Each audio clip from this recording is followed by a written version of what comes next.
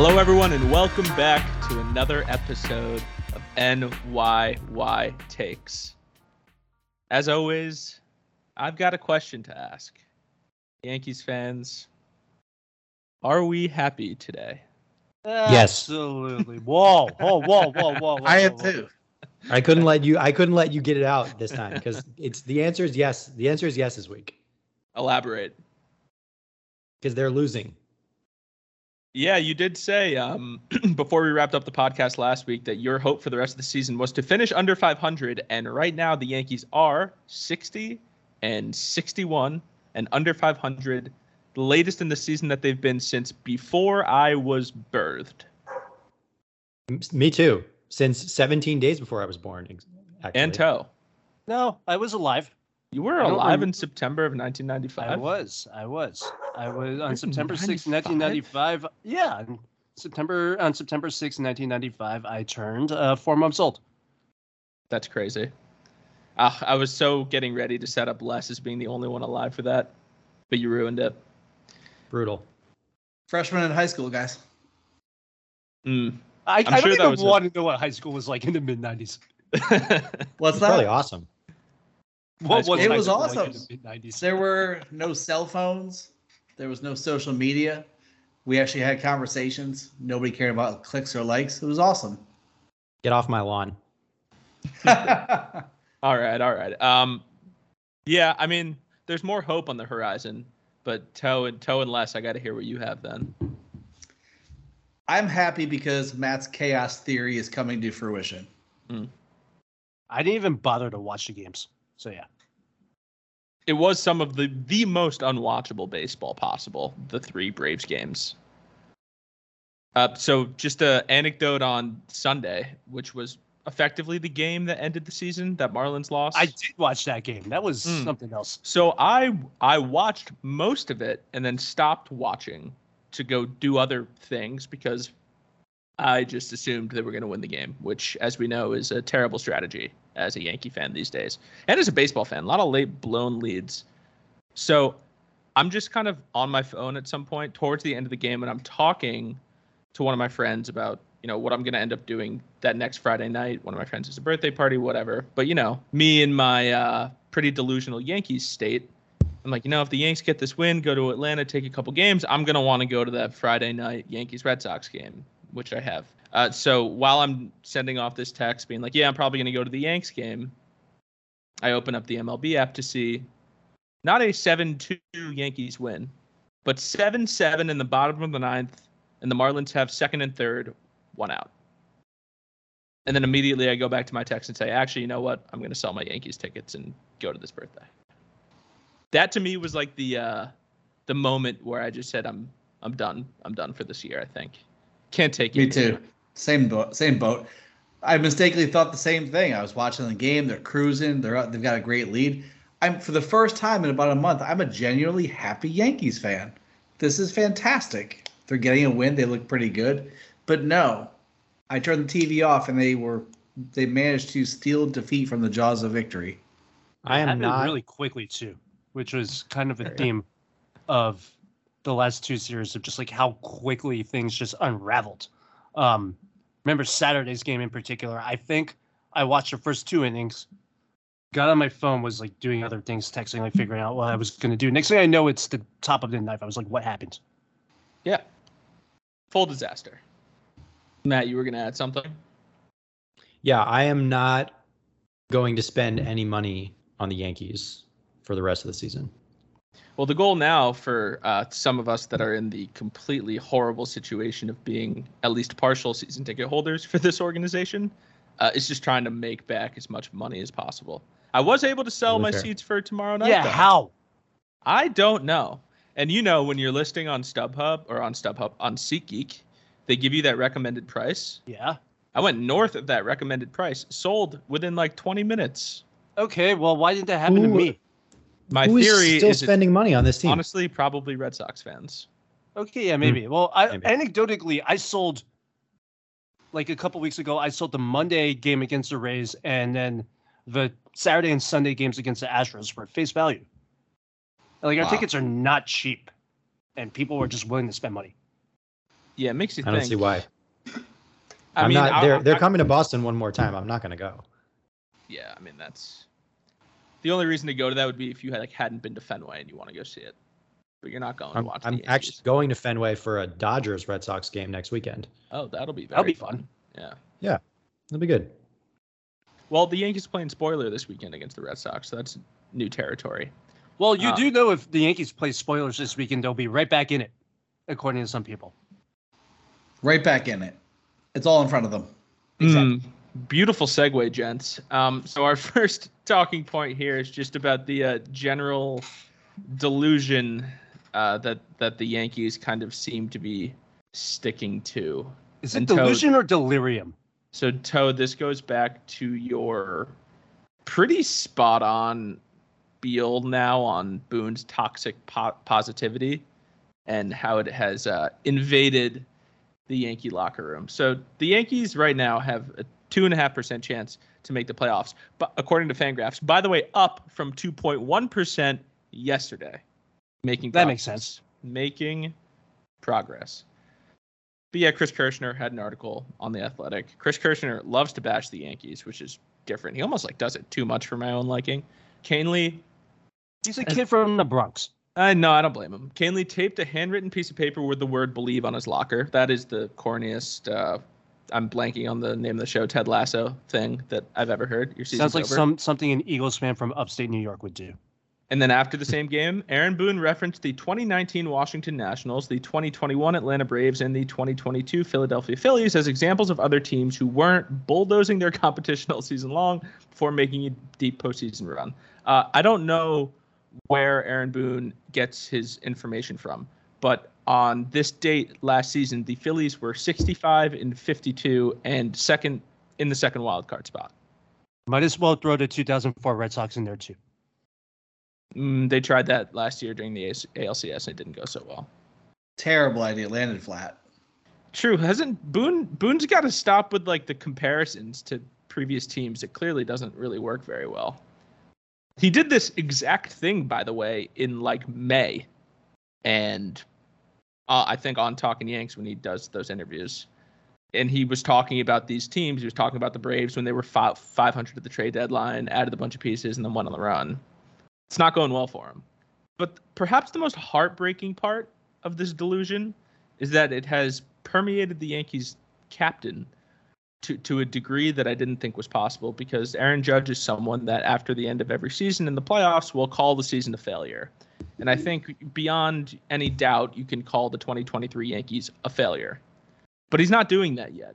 So Judge said, this is fine. I've got faith in every single guy in this room. We've just got to keep that faith. Fine. Great generic quote. But this is where I'm a little, We're just a couple streaks away. This is after yesterday. We're just a couple streaks away from being right where we want to be. I think it's just like Skip has said all year. It's right in front of us. I don't get it. Or would it not just be a little more cathartic to just accept that they stink right now and that this season is a wash? Yeah, but you're glossing over... Or is this what you have to do to maintain an image? But you're glossing over the fact that just the day before, he said that the team is not showing up in the moments that they need to. Right. That's what it comes down to. We're not showing up when we need to, especially down the stretch right now. We've gotten every opportunity to keep ourselves in the race, but we're not capitalizing on what we need to. And so correct me if English is ostensibly my first language. But I do feel like he's saying that they're not in the race in that quote. And then the next day, someone told him to say that they're back in the race. Is that what happened? No, I don't think the first quote is just a statement of fact, right? They haven't come through in the situations where they need to come through all year. So he's just stating the situation. And then I don't know really what he's supposed to say other than we're a couple streaks away. I don't think it would be becoming of the team's captain to start either bashing the coaching staff or saying the season's over when there are still 40 games left. I don't know that he has a choice other than to say what he said. Is it so much saying the season is over as it is just having some level of accountability for how bad things have been though, to some degree. So you don't have to say the season's a failure, but you can say, yeah, we've been terrible to this point. We've dug ourselves this hole. The only choice we have for the next 40 games is to come out and try to win every single game. And if we don't do that, we're not going to be in the playoffs come October. But it's just this constant, like, we're the Yankees. Of course we're going to turn it around and go on a big streak. But there seems to be very little acknowledgement of how crap this season has been.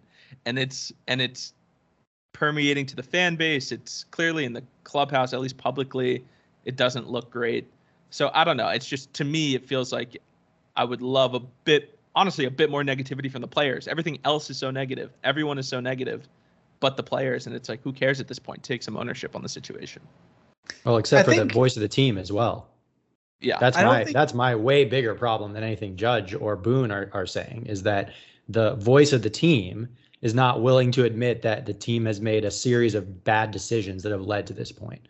That to me is much more troublesome. I don't know if we're going to go too deep into the Michael K spiel on this episode, but that's the much bigger transgression in my mind. Les, what were you going to say?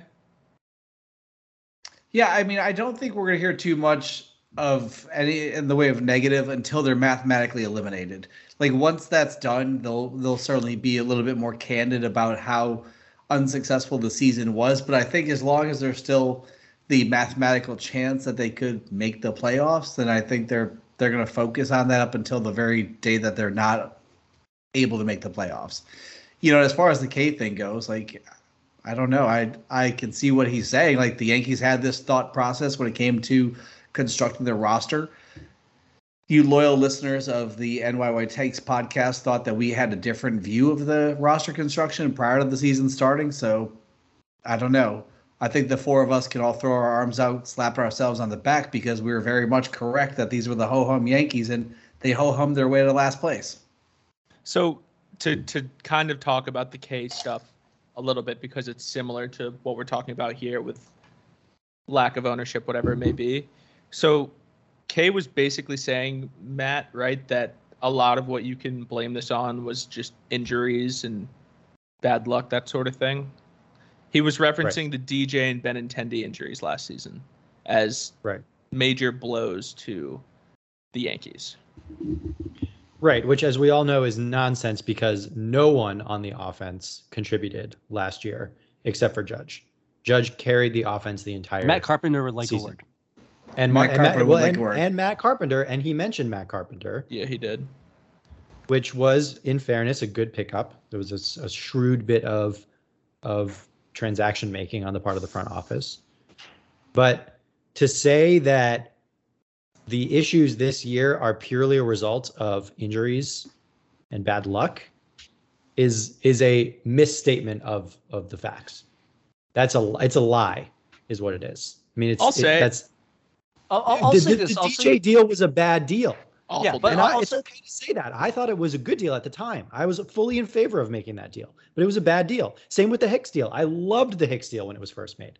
I was the number one person trumpeting how wonderful it was that the Yankees had locked up Aaron Hicks long term. Didn't work out. It was a mistake. It was a bad deal. It wasn't bad luck.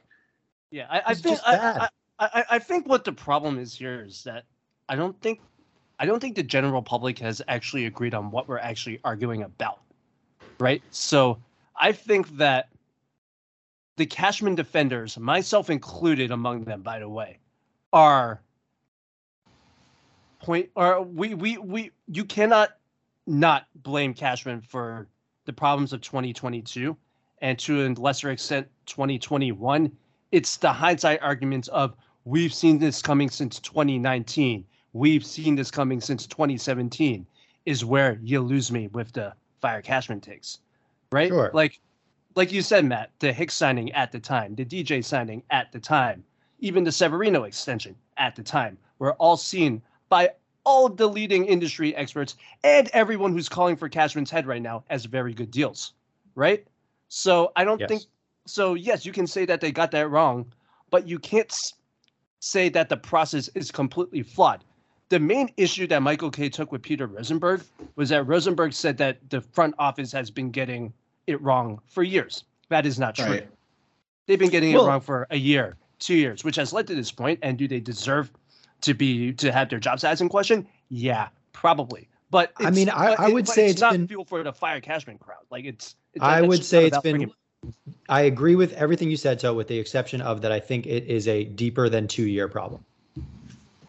I do think that there were mistakes made that you could point to as mistakes at the time. The biggest one of which was ducking under the tax in 2018 and then not making a push for Harper or Machado. That was where the problem is. That on the front office or is that on ownership? I've been saying this since day one. Most of these issues stem from ownership. Yeah. Absolutely. I completely agree with. And it's like you can go to anything with Hal. You can go to Hal with anything, I should say. And it's like it doesn't matter the compelling argument you make or what you tell him. If he has something in mind that he wants to have happen, it's going to happen. And we are never going to know for sure which decisions were Hal's and which weren't. But we know that Hal's the ultimate decision maker here. But no, let's be clear. We know it was Hal's decision to cut the payroll after 2017. They're going to tax, absolutely. Definitely. So it's, and you know what? Oh, sorry. No, go ahead. Sorry about that. They saw that they had this young, cheap core of inexpensive talent on the way, and they thought, okay, this is our opportunity to have this window where now we're under it. We can reset our numbers. Greg Bird's going to be good. Sevy's going to be good. Gary Sanchez, Aaron Judge are going to be good. We can build around those players with, of course, aging, expensive veterans and have a small window where we're going to be competitive. And most importantly to Hal, as it seems, stay under the luxury tax. With Hal, though, it seems like every time he allows Cashman to make a big move, he also has to think 2 years down the line where he's going to say, listen, we need to get back under this number because I'm not comfortable going to the second tax threshold where the tax dollar is going to be even higher. Like anybody that thinks the Yankees are going to make any moves this offseason, they probably need to have their heads examined. Yeah, and it bothers me that when the Yankees do shell out the money, it's like to the things that you knew were obviously coming and the things that you know in the back of your mind are just bad ideas, like the Stanton trade, and most recently, like giving all that money to Carlos Rodon, someone with a bevy of injury history, and you kind of knew that he had been pitching basically for his career the last 2 seasons, trying to prove to people that he's still elite and isn't that injury prone. And then the second he gets this huge contract from the Yankees, comes into camp seemingly out of shape and is terrible for an entire season. So it's the Yankees are just late to things. Like I said this last season, they should have just gotten Rodon last year. Like why weren't they one of the teams getting in on that 1+1 contract with him? It's insane to have not done that, especially given you knew he had bad health issues already. Why would you then follow that up with giving him this huge contract this year? At least do that last year when your roster was seemingly better and younger and see how it went. But they just had to wait an extra year. Well, what about also, so we've talked about the front office and the mistakes that they've made. We've talked about ownership and how they suck. What about the coaching staff? And so I think, you know, the chief people at fault for performance on the field obviously are the players, right? They are the ones that actually go on the field and do what they do. But it's also true that the Yankees' young talent, like the core that they put together in 2017, every single player in that group arguably has underwhelmed, with the exception of Judge, and has gone backwards, starting with Gary Sanchez and Luis Severino, certainly Greg Bird, even Glaber, you could say. You know, he's having a good season this year, but he has regressed from his first 2 years in the last 2. How much of that falls on the coaching staff? I mean, I have to point. I know I said I was going to talk a ton about Gary Sanchez on this pod, and I am. And I'm going to start now because Gary Sanchez is having his best statistical season since 2017 right now. He has his low. The biggest thing is he has his lowest strikeout rate since 2017. He has a hugely above average offensive output for a catcher. And even defensively, he's thriving. And actually, his defensive upswing goes back to last season when he was with Minnesota. He's been an above average defensive catcher now for 2 years after being below average every year with the Yankees since 2017. And that goes through the whole, going down on one knee, catching stance, all those things that the Yankees had him do. He's with a different coaching staff now, has been with a number of different coaching staffs for the last 2 seasons, and he's a good, passable defensive catcher. So to what extent do we have to say, okay, not only is the front office making unfortunate mistakes and ownership is sucking the life out of the franchise, but also the people that they're choosing to run things on the field are not doing a good job? Yeah, so I mean, we can kind of segue this into the Benjamin Ruda conversation, but on Gary, it's 500 slugging percentage, pretty insane for a catcher. Also, I remember writing an article way back when the Yankees hired Tanner Swanson, basically saying that Tanner Swanson was going to be the one to save Gary Sanchez. Turns out that was incredibly far from the truth. But yeah, I mean, on this kind of sentiment, Matt, Benjamin Ruda, who nobody knew existed before yesterday, started making some waves recently, going on the Fair Territory podcast, and effectively asking or acting as a whistleblower for the Yankees organization and how they kind of do things in the minor leagues. So he was in the org from 2016 to 2021, which is like around the time when he said the Yankees went to a much more analytic-based approach after 2017 when they hired Dylan Lawson. So that might have been 2018. But anyway, some of the stuff he said. Summarized the main problem exhibited by Yankees brass was getting too many of the same guys and trying to make everyone the same player. Interesting. And then one drill that he brought up was in 2020 before COVID hit spring training. We played a game called pitchers versus hitters. The only way to score a point was to walk or hit a ball 95 miles an hour or harder. So there's no baseball being taught there anymore. No base running, moving runners, fundamentals, etc. And then, not to make him anti-analytics or anything, he does say, I do believe there's a place in the game for analytics. It needs to be a healthy mix. It's not a knock on the coaches they have. They were doing exactly what they were hired to do. The strategy of running an org like this is just dumb. None of that is actually surprising. And it really goes into our ho-hum conversation with, especially when he mentions that every player they're trying to turn into the same person. We've known this since 2021. The spot has been on this for 2 years. Yeah, I mean, you were calling them boring even when they were on fire last year, so the floor is yours. I mean, like you said, Calls, I don't think Benjamin Ruda necessarily said anything we don't know. Just confirmed it from someone who was on the inside, I suppose. Where I want to kind of make my point is on the major league level, we're seeing bad fundamental baseball out of everyone on that roster. It doesn't matter what organization you came from. Harrison Bader is getting picked off first base like twice a week now. Jake Bowers is like forgetting a number of outs and like even like the PFP stuff. Yeah. I mean, like guys are not covering first base. Anthony Rizzo, even before he had his concussion, like isn't aware of the distance between first and second base. Like, it's absurd. So, yeah, maybe it's an organizational thing to not coach fundamentals, but like, I feel like there's something going on the major league staff that's compounding the problem here. Like, guys are top prospects until they reach the major leagues. Like, they're top prospects for a reason. They perform well. Like, what happens when you get to the major leagues? I understand that the gap between AAA and the majors is growing faster than ever, but that doesn't excuse the number of flops that have just been produced by this organization. Yeah, so sorry, go ahead, Les. No, it makes me kind of wonder what exactly the Yankees do in spring training, because you see the number of brain farts that Gleyber Torres has on a weekly basis, where he's getting hung out to dry on a ball that's at third base, and he's going from second to third, and he's just kind of crip walking to it, and you're like, what are you doing, Gleyber? Don't get back to second.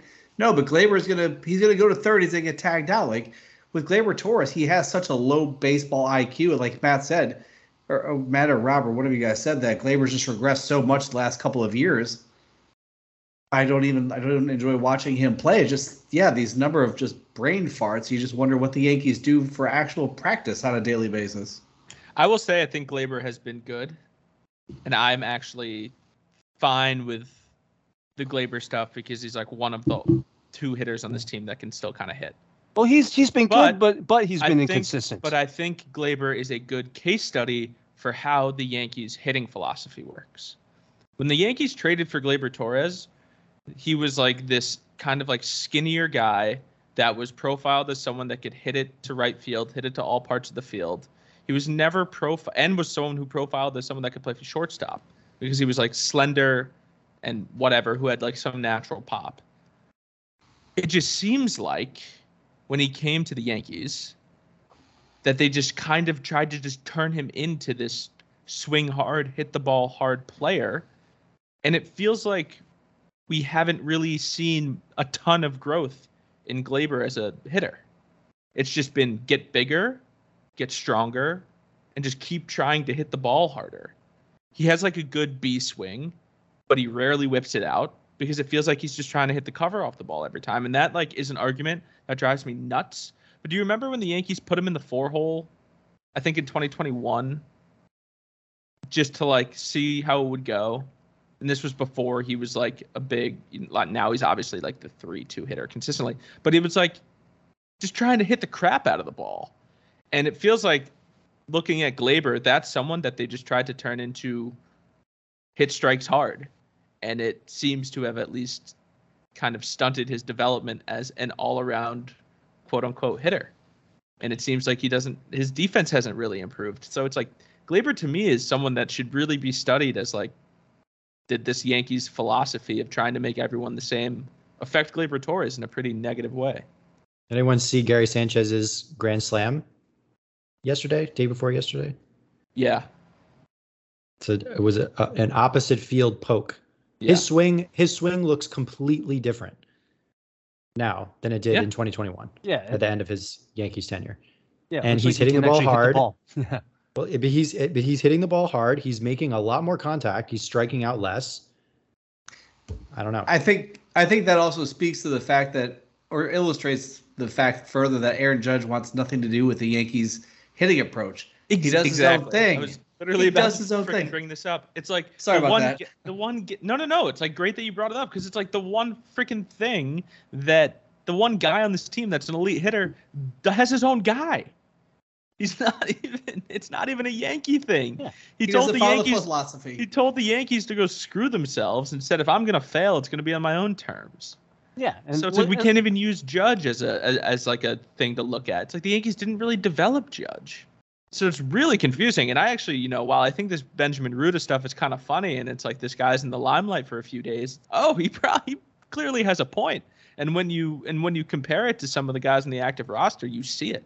And when you compare it to someone like Gary Sanchez, who has seemingly blossomed outside of the Yankee organization now, it raises even more red flags. Or if you've gone to 60 games in the last 2 years, you can see that too.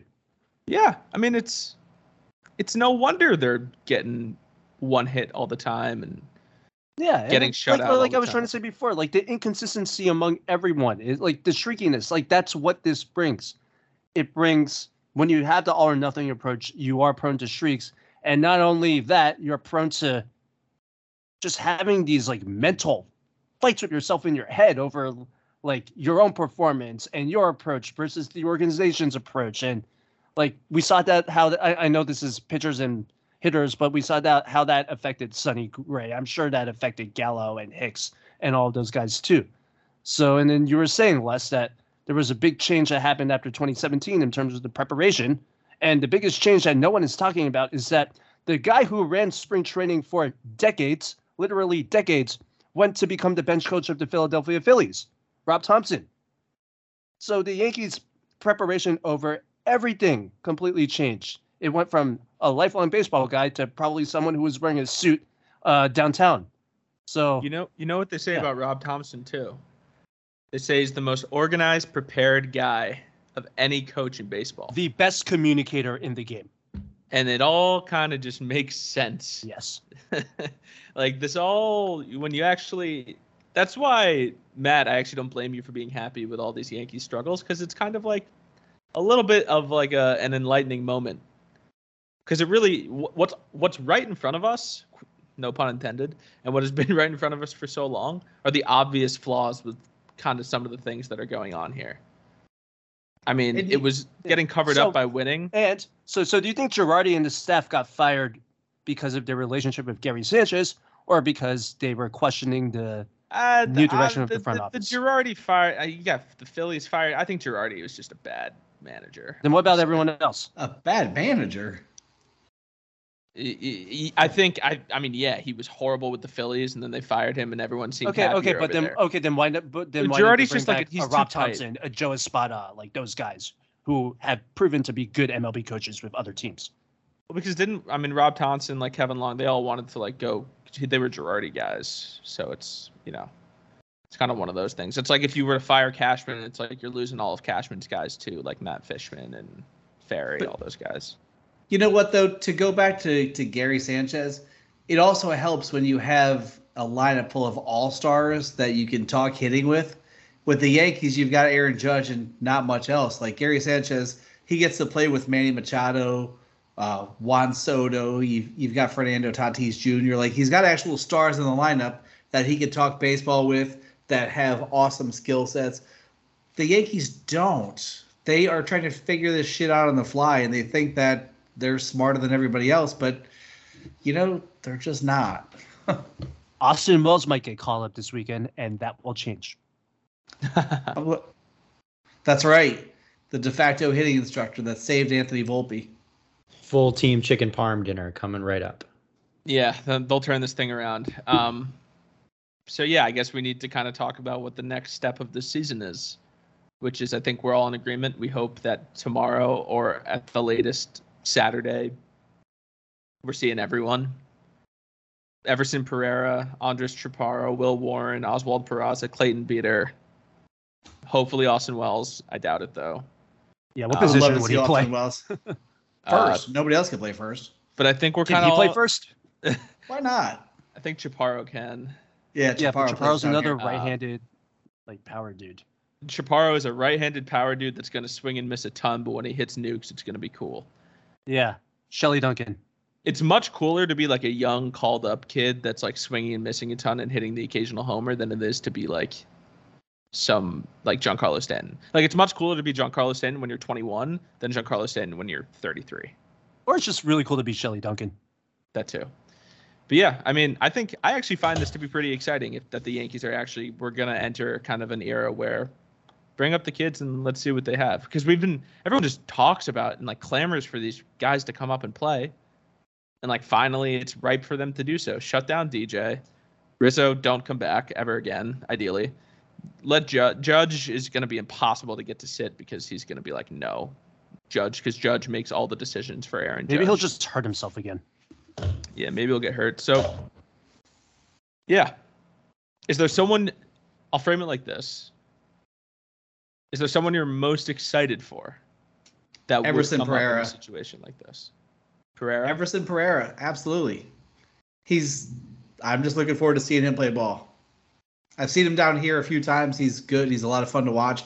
I would love to see Estevan Florial. I think Toe and I are beating the drum for Estevan Florial to get called up, but I don't know. We'll see what happens.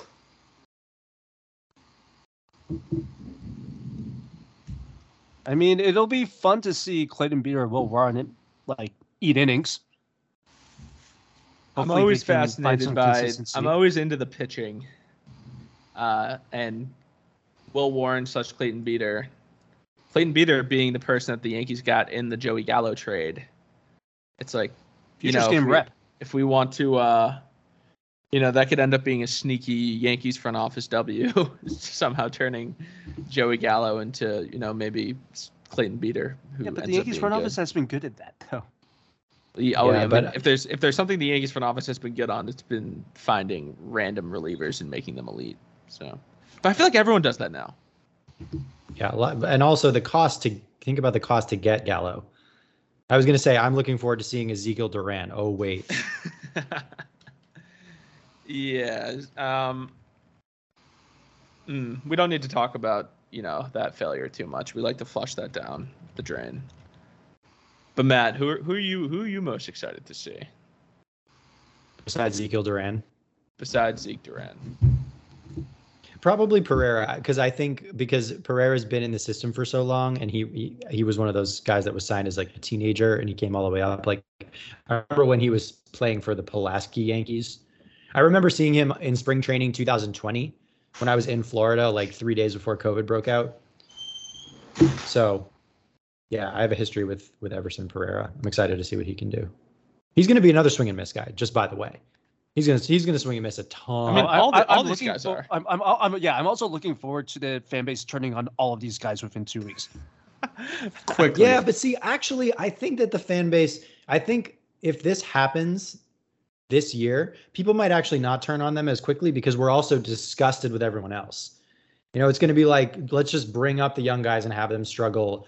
I think they'll have longer leashes than guys in previous years. I mean, I haven't heard a ton of Volpe flack, even as he's been garbage the whole season. I actually think this is the year where fans... that's because you weren't on Twitter.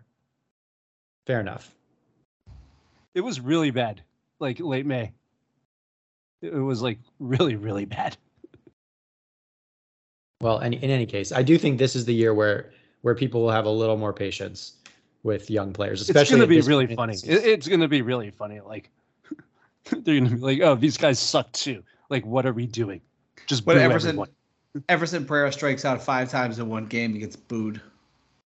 Yeah, like one of the guys is going to go like, one of the guys is going to start 3 for 14 with 9 strikeouts, and everyone's going to lose their minds.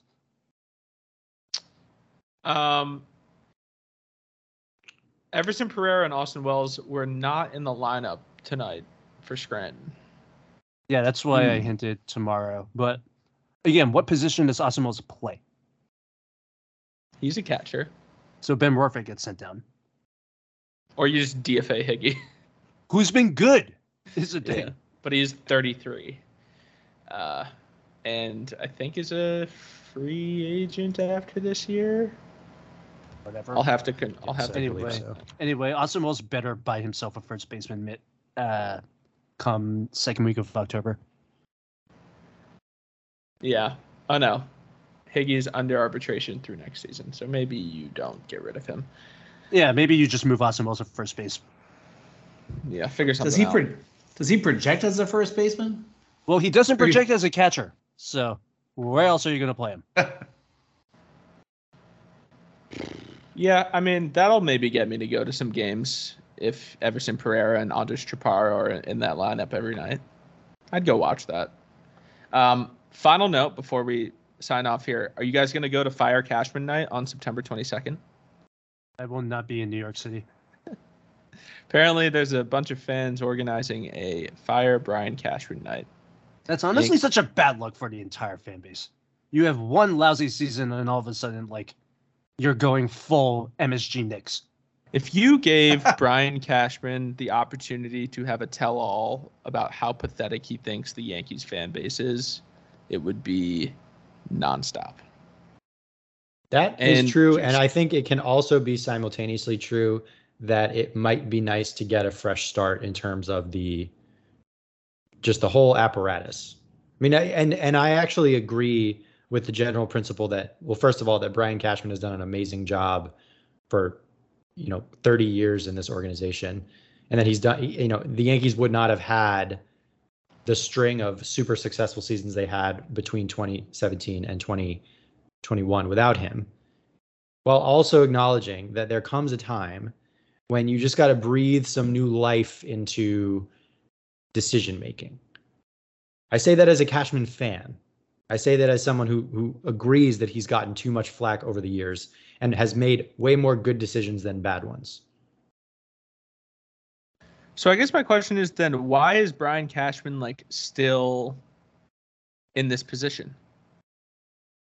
We're really going to have this conversation right now. Let's go for it. Let's do it. Why is he in the position of still being in the job? Well, Toho still being in the role he is. So because he's done a great job. Because he's done a fan. No. But what I'm saying is, look, I'm thinking of a Billy Beane, Theo Epstein, all of these well-respected baseball men who have He is won SVP of the championships. Yankees, by the way. He is Cashman. He's Brian technically Cashman. senior vice president. Right. Yeah. But he's still the general manager. He's been the general manager for a long time. And if you look at all of these other organizations, there is a vice president of baseball operations that exists in the organization and oversees everything. And the general manager reports to him. I think it might be time for a new general manager, but I think it's time for that general manager to report to Brian Cashman. That's Maybe. the thing. The Yankees have been so fat with, people that were the boss's friends, and now they litter the team's organizational structure, that there's just no room for Brian Cashman to have there's no organizational chart that exists where there's a cohesive decision about the organizational philosophy that gets pushed down throughout the whole system. It's like Brian Cashman has to kind of build this organization himself, make the trades himself, sign everybody, but he's got David Oppenheimer, but there's no senior level executive like Randy Levine. Who knows what the hell he does? He's basically a blathering idiot that you see at the press conferences. He signs deals with that new paddle tournament. And do you see that? What the hell is that, by the way? Yeah, he signs deals with that and a Star Insurance. Right, exactly. Anybody can do that, but he's the team president still. Yeah, I just think that there's some type of organizational structure feature that made a lot of sense. But there's something in the organization that basically pushes Cashman, you're the baseball guy. Everything else is dictated by Hal, Levine, Trust, etc. Oh yeah. And what Cashman has to work with is whatever's left over from whatever they want to do on the business side. Absolutely, man. I mean, look, the Lon Tross, Randy Levine brain trust is. Well, we know what it is. Some of the stuff. That's why they don't sell. Some of the stuff they've said throughout the years is pretty tough to read. So no, I agree. I think it's two different companies with two completely different ideas of baseball, and the problem is when the company that's run by Hal, Lon Tross, and Randy Levine gets an idea, it happens no matter what. And then when the company that's run by Brian Cashman, Matt Ferry, etc., has an idea, it only happens if Hal, Randy, and Lon Tross want it to happen. That is a huge disconnect in the organization, and it's because they are the New York Yankees. They are a corporation, and a big one, and they're run by these three guys that have been there forever. They're not only a corporation, they are a New York corporation. Yeah, so I think the issues run deep, and I think you see it happening even when they hire guys like Brian Sabian and Omar Minaya. It's things are just happening that don't make a lot of sense, and the more they lose, the more you have time to not be blinded by winning, and the more time you have to actually kind of peel back the layers of the Yankees organization, which is, at the end of the day, it's Hal Steinbrenner, Randy Levine, and Lon Trost. So that's kind of what we're stuck with, right? It does make it interesting, when you talk about the corporation versus the baseball side of the operation, the way the Yankees philosophy has worked. We just did a long stretch on analytics, but now it's like you just mentioned, Cole. It's you've got people like Sabian and Omar Minaya, but now they're also bringing Andy Pettitte back into the organization. They're bringing Sean Casey in to teach a different approach to hitting. I'm wondering if there's a slow churn toward the Yankees changing the way that they're going to actually operate, which will be kind of interesting come 2024. This is where I will leave us off on the Yankees organization and maybe this podcast. Lon Trost, and these are blaring sirens, red flags, that just goes to show you the underbelly of the Yankee organization can be terrible. Back in 2016 in February in the offseason, this was when there was a ton of drama about the legend seats and how awful they are and how sometimes they're just empty all the time. Obviously that changed in 2017 when the Yankees started winning. Here's a quote from Lon Trost. "The problem below market at a certain point is that if you buy a ticket in a very premium location and pay a substantial amount of money, it's not that we don't want that fan to sell it, but that fan is sitting there having paid a substantial amount of money for a ticket And then another fan picks it up for $1.50 and sits there, and it's frustrating to the purchaser of the full amount. Here's the kicker. And quite frankly, the fan may be someone who has never sat in a premium location. So that's a frustration to our existing fan base. It's stuff like that that is just insane when it comes to a baseball team. And it's stuff like that that kind of gives you a hint on, like, the guys making the overall decisions here are kind of saying some crazy stuff. Tell me you want to separate the 1% away. That's some Isaiah Thomas era Knicks shit, which kind of leads to my concluding point, which is that the Yankees have become the Isaiah Thomas era Knicks. Yeah, it's the Knicks, the Cowboys, Manchester United, all of that. Right. Yeah. I mean, it doesn't take a lot to, here's the problem. You give a fan base like the Yankees a bunch of losses, and they're going to start doing some digging and some finding of things that don't go talked about because it's easy to distract everyone from the BS. Do you think Hal understands why we're angry? Oh, no. Interesting. You think if he went on the Michael K show tomorrow and they asked him, do you know why fans are so angry? You think he'd say yes? I think he'd get coached up. There's 40 games left. We've got plenty of time. We're just a couple streaks away. That's what we Aaron got said Rodon last coming night. back on Tuesday. Didn't you hear Aaron last night say that? Yeah, our captain said we were just a couple streaks away. So got to listen to him too. I don't know, man. Call up the kids. Let's have some fun. Play some actual baseball. I don't know. Any final thoughts? Well, make sure you give us a follow on Twitter at Pinstripe Purse. We were going to have John Brophy on the podcast tonight, but he got a little sick. However, with all of the youngsters hopefully coming up for the Yankees, you are going to want to follow him on Twitter at JBrophyBaseball, as well as Pinstripe Prospects. That's at Pinstriped Pros. A lot of content there for all of these minor league guys that are going to be coming up if you kind of want to brush up and haven't really been totally up to date on everything Yankees minor leagues. Make sure you subscribe to the podcast, turn on notifications so you don't miss an episode. I hope if you're a Yankee fan listening that you enjoy kind of the next 2 months of stress-free baseball, because the kids are coming up and there's a 2.5% chance they make it. So in October without the playoffs. But without further ado, go Yanks.